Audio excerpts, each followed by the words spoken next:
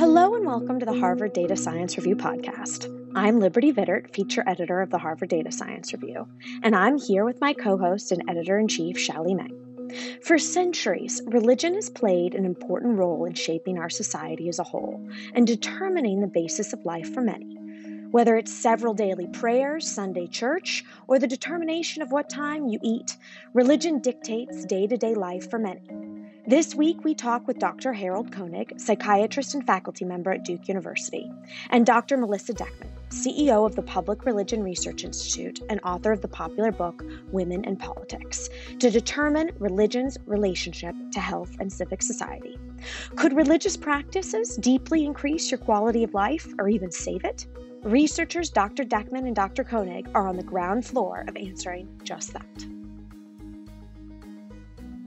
How is it that we sort of qualify what religious coping and prayer is in a scientific way? How do we measure something like how religious are you? How do you even conceptualize whether someone's more religious than someone else or what that even means in terms of spirituality or religious? How do you quantify that in any way?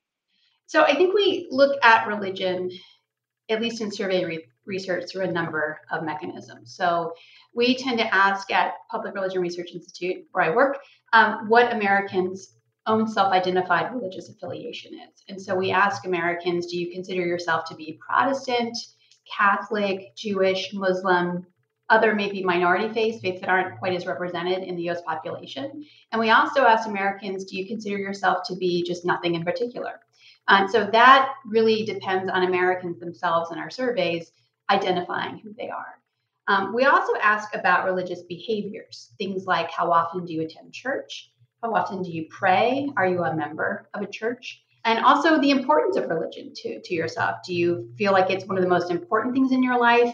Do you think it's important, but along with other things, or just something that's not important in particular?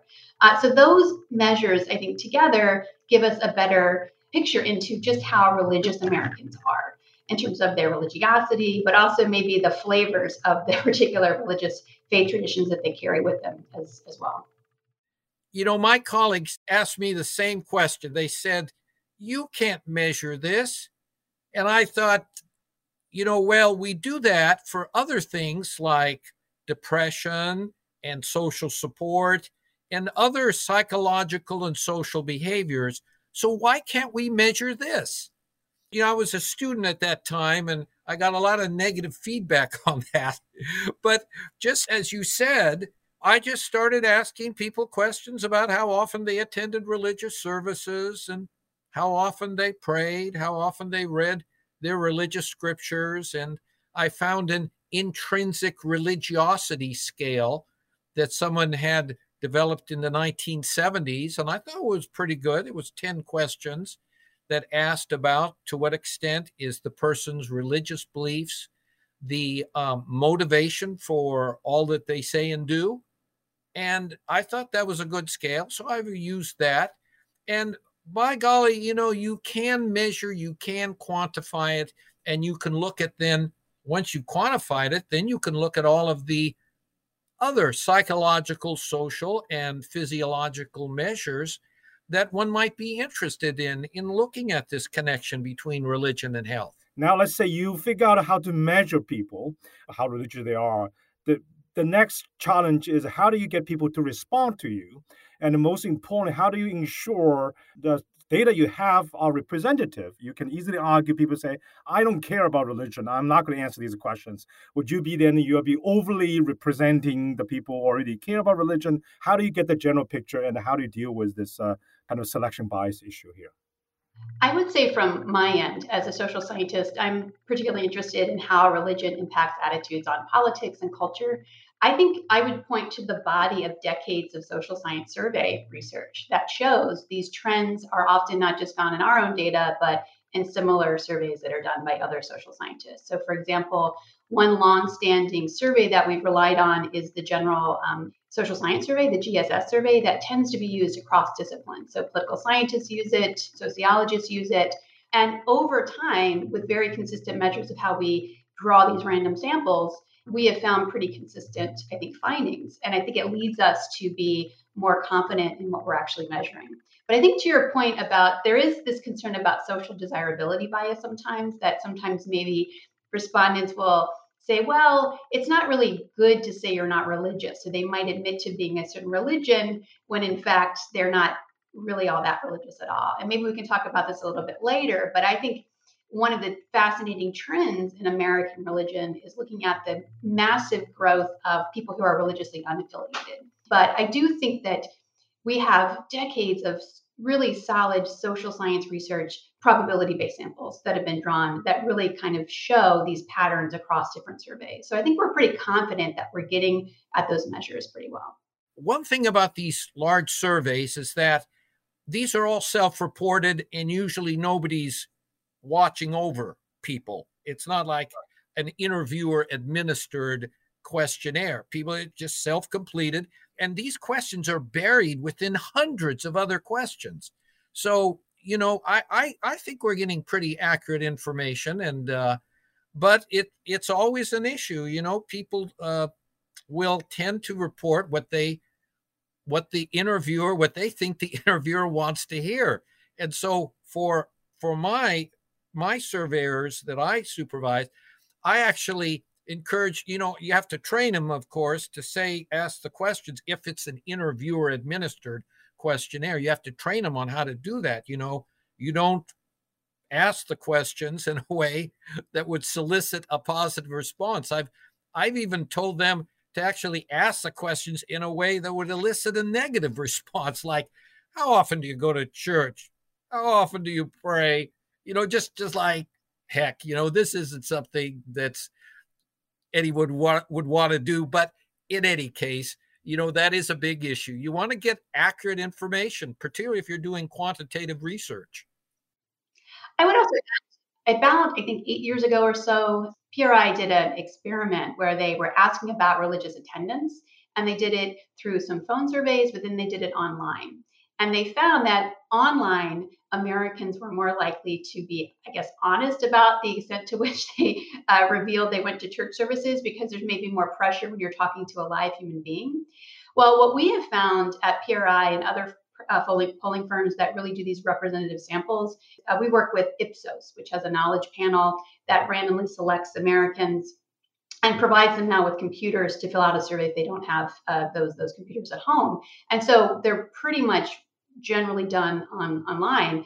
And so I think one thing we have found is there's a tendency now to report that you're going to church less often. So my guess is that the method by which you do it, phone or online, might also impact how honest people are. Talking to a person, sometimes I think there's more definite social pressure to say the thing that you think is socially desirable. Let me do a quick follow-up before I turn to Liberty, because this topic obviously is so important. There's the three elections, right? 2016, 2020, 2022. You can argue that all of them are quite off, depends on how you view it. And I think that there's eventually we kind of know the truth, so you can check. And so for me, I understand the social science is so hard. I do a little bit of myself as well. I understand you look at a pattern, but if there's something persistent over the time, it's biased. You may not be able to pick that up just because it's consistent. So the question I have for you is that you mentioned, for example, the church attendance. Are there some studies don't rely on people self-reporting? I guess presumably church attending can be measured in some more objective ways if you work with the church, look how many people show up. Is there any study of that sort kind of provide additional support of these reliability of data? Well, I don't know of any offhand, but I do know that there are membership numbers, right? So you can go to denominational offices and ask people, you can ask the denominations themselves to self-report how many people are on your rolls and how many people are attending. But to be honest, I don't know off the top of my head if I could kind of say how our data compares with some of those self-reports. And then even then, there might be, I think, reasons why some denominations might want to over-report the number of members they have as well. But I would say one trend over virtually all religious denominations in this country is that the number of Americans who are members of churches is really declining. And we're seeing that picture both from self-reports and from a lot of these major denominations as well. Dr. Deckman, you talked about how the amount of people in religious affiliations is declining. You talked about how often people go to church might be declining. But in terms of Dr. Koenig, your research with health outcomes, what are the findings? Is being religious, being spiritual, are there mental health benefits? Are there physical health benefits? To answer your question, a lot of this is coming out in the third edition of the Handbook of Religion and Health. So that's going to be a massive text. It's about 600,000 words, 2,000 pages, and it reviews the latest research across 34 different health outcomes, including public health and public policy. What it basically summarizing things is that religious involvement, not so much spiritual involvement, because a bunch of studies are now showing that being spiritual but not religious does not seem to correlate with good health outcomes. But being distinctively religious is related to virtually everything, every aspect of health you could imagine, from mental health to social health to behavioral health to physical health to longevity. And the research is just growing and larger and larger. Different research groups. It's not coming out of just one group. It's coming out of different research groups from around the world, from around the United States. Some of the best research groups. The Harvard School of Public Health has had numerous studies, probably a dozen studies now published in the last 2 years, consistently showing these relationships, taking into account social desirability, everything you can imagine, dozens of other covariates and possible confounders, and correcting p-values for multiple comparisons, bone-for-only corrections where it's thought to be conservative corrections. And they cannot get rid of these associations that they are finding. So when I started out in this area 35 years ago, I had no idea that this would be connected with so many different things. I mean, that's what surprised me over the years. So that's really fascinating to see all these connections. And I want to ask, how much would this due to, for example, maybe certain religions, people, are more restricted in terms of their diets, in terms of behaviors, don't drink.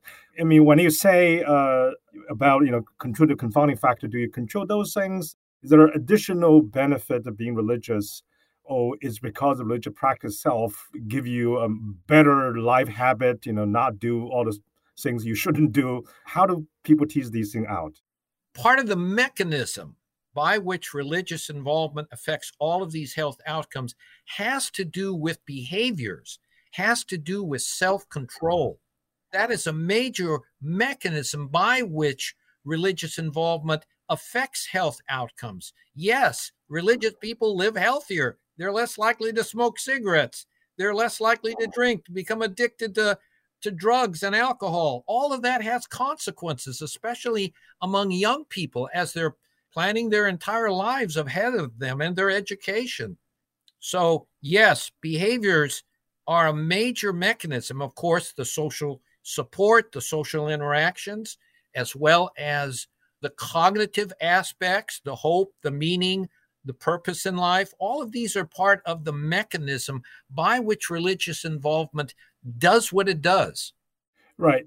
Again, a quick follow-up. So if somebody wants to study if these mechanisms themselves are the cause, is it possible to find people who are not religious but somehow have these practices as a way to control and to show the additional benefit of being religious, if that's even possible? Not to my knowledge. That's a great question.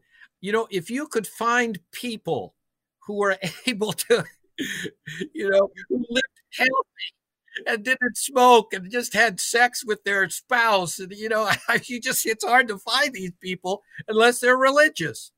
It's just hard to find them. Certainly they exist, and they're going to experience health outcomes as well, that are much better than the general population.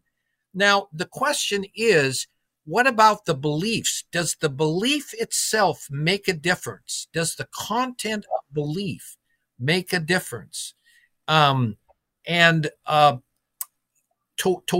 what we know, meaning and purpose in life is in part dependent upon belief and hope, and optimism versus pessimism is related to what people actually believe.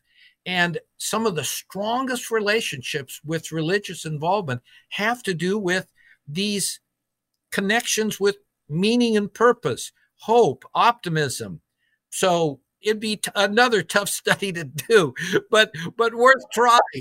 Worth trying. Does that suggest, I know this might be even a controversial question, does that suggest that a certain religious practice do better than others because they have a different kind of belief? Some believe God, some don't. Or is there any study trying to say which religion is doing better? This question to both of you.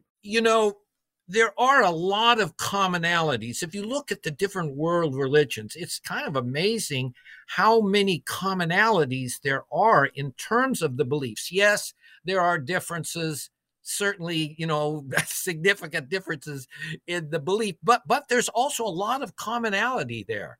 As you said, you literally cannot compare people across different religious groups. You might be able to compare denominations like within Christianity, but even within Christianity, there are these self-selection effects that affect the results.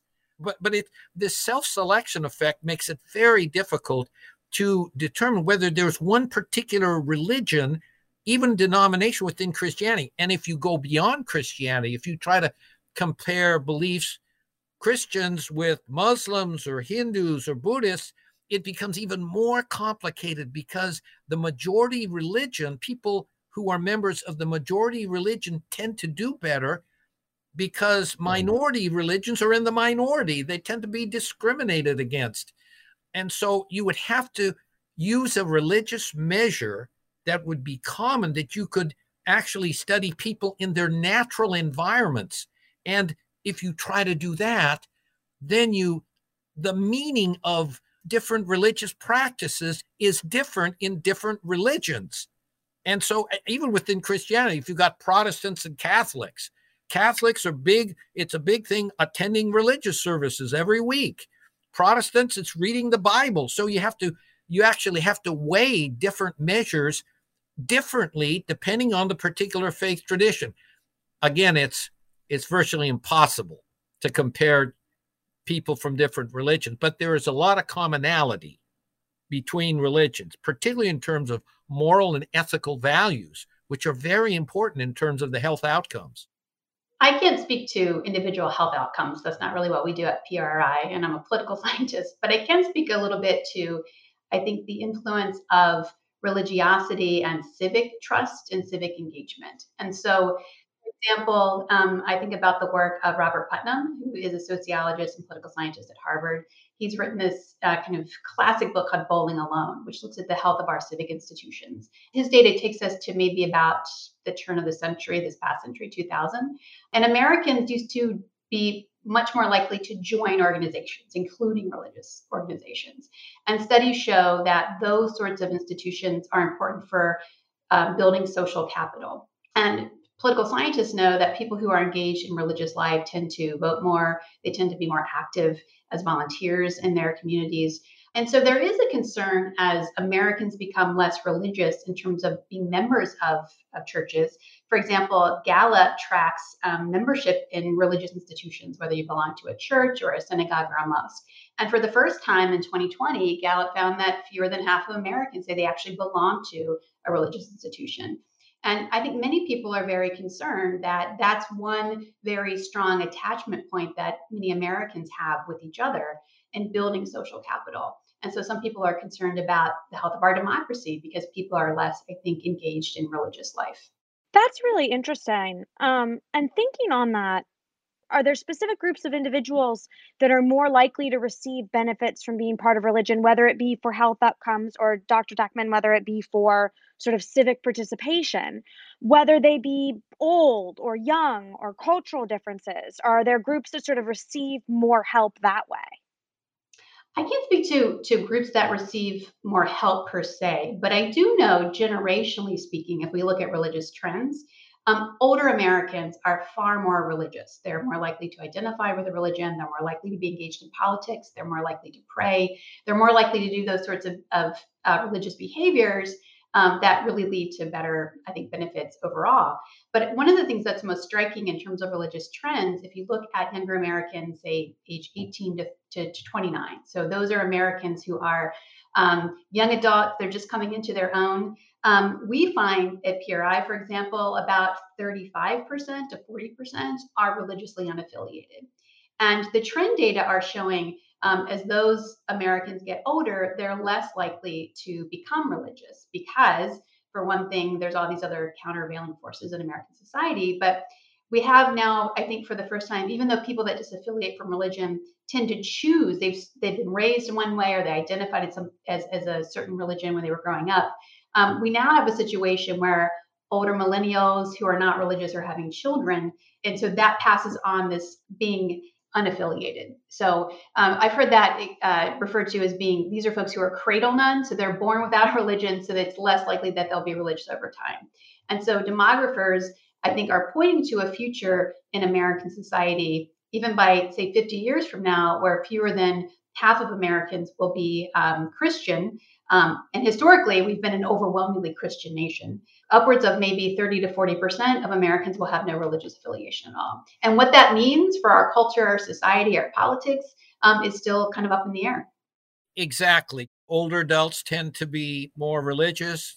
African Americans, the effects seem to be stronger in African Americans and Hispanic Americans, minority groups.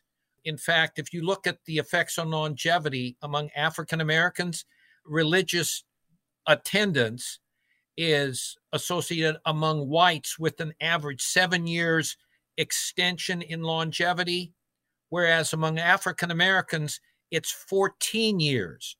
So the average age of death of an African American who does not attend religious services is 66, compared to the African American who attends at least weekly or more, where the average age of death is 80. So there's that 14-year differential. So, certain groups do seem to benefit. Women, the effects tend to be stronger in women than in men. But again, they're present in both groups, but a little stronger among women. Women are more likely to be involved in religious activities.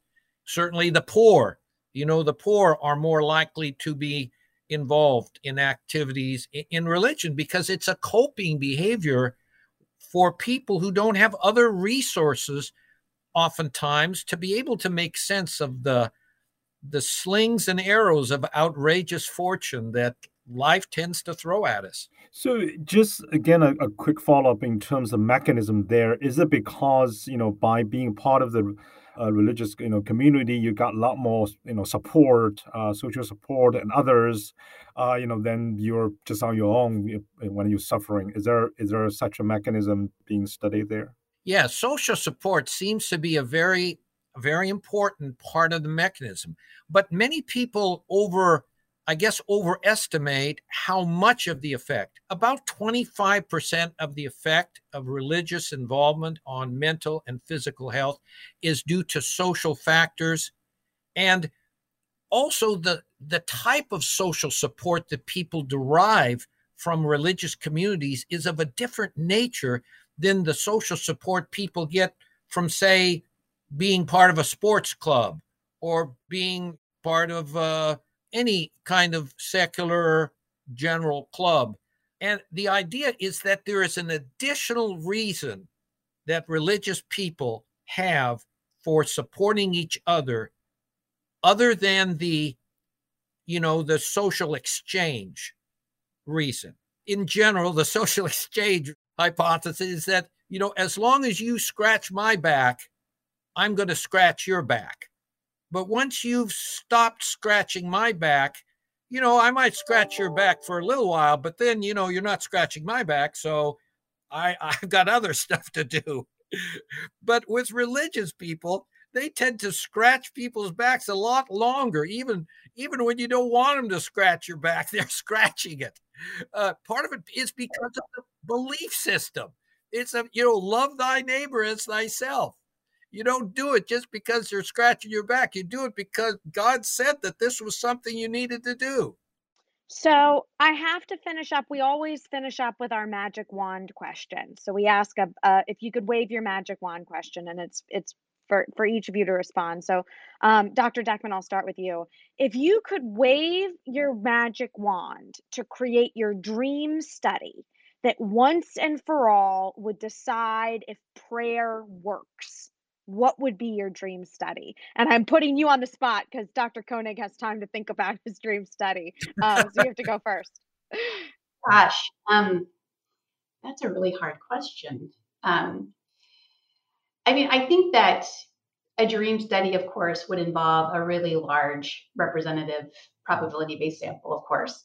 But I think it would also involve having more deliberate focus groups and talking with people about the mechanisms by which prayer and religiosity is linked to their views on a variety of things. I tend to be interested, of course, in the political and cultural dimensions of that as opposed to the health benefits. But I think survey research is wonderful, but it does have some limitations. I think qualitative research oftentimes is not representative, and so there are also limitations with that. But my favorite research, I think, tends to look at both of those items together. And so if you had focus groups that were intergenerational, that looked at Americans from different regions of the country, that consider gender and gender identity and sexual orientation. There's all kinds of things that you could slice and dice data on to look at those sorts of measures, both from a qualitative and a quantitative perspective. So I'd be interested in seeing that.